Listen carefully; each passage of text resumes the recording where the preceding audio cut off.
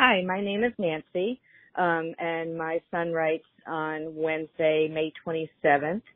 Dear Mom and Dad, yesterday was the first day I heard and learned anything about being a mineman, and my division was in a class learning about U.S. Navy ships.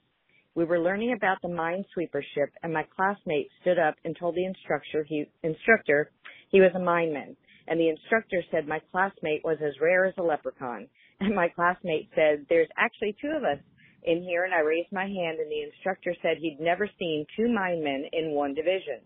He said it was as rare as a leprechaun riding a unicorn. We learned that the minesweeper ships are only out at sea for 2 to 3 days at a time because they have no galley or otherwise cafeteria, because the ship only holds 20 to 25 people. So that means frequent stops at ports. My only question is, how will we cross an ocean in 3 days?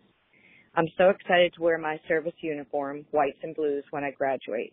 For now, we are wearing our camis or PT gear.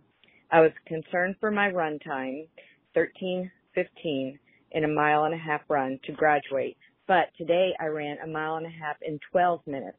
Now I have to focus on folding clothes, making my rack in 15 minutes. We practice it tonight. We only sleep 6 to 7 hours at night, and it's tiring. I get up 45 minutes early, shave, brush my teeth, get dressed, lay back down, and pray. I'm so excited to talk to you on Sunday, May 31st. I don't know when y'all will get this, but write back to me soon. Talk to you in a few days. Love you sincerely, your son, Jacob.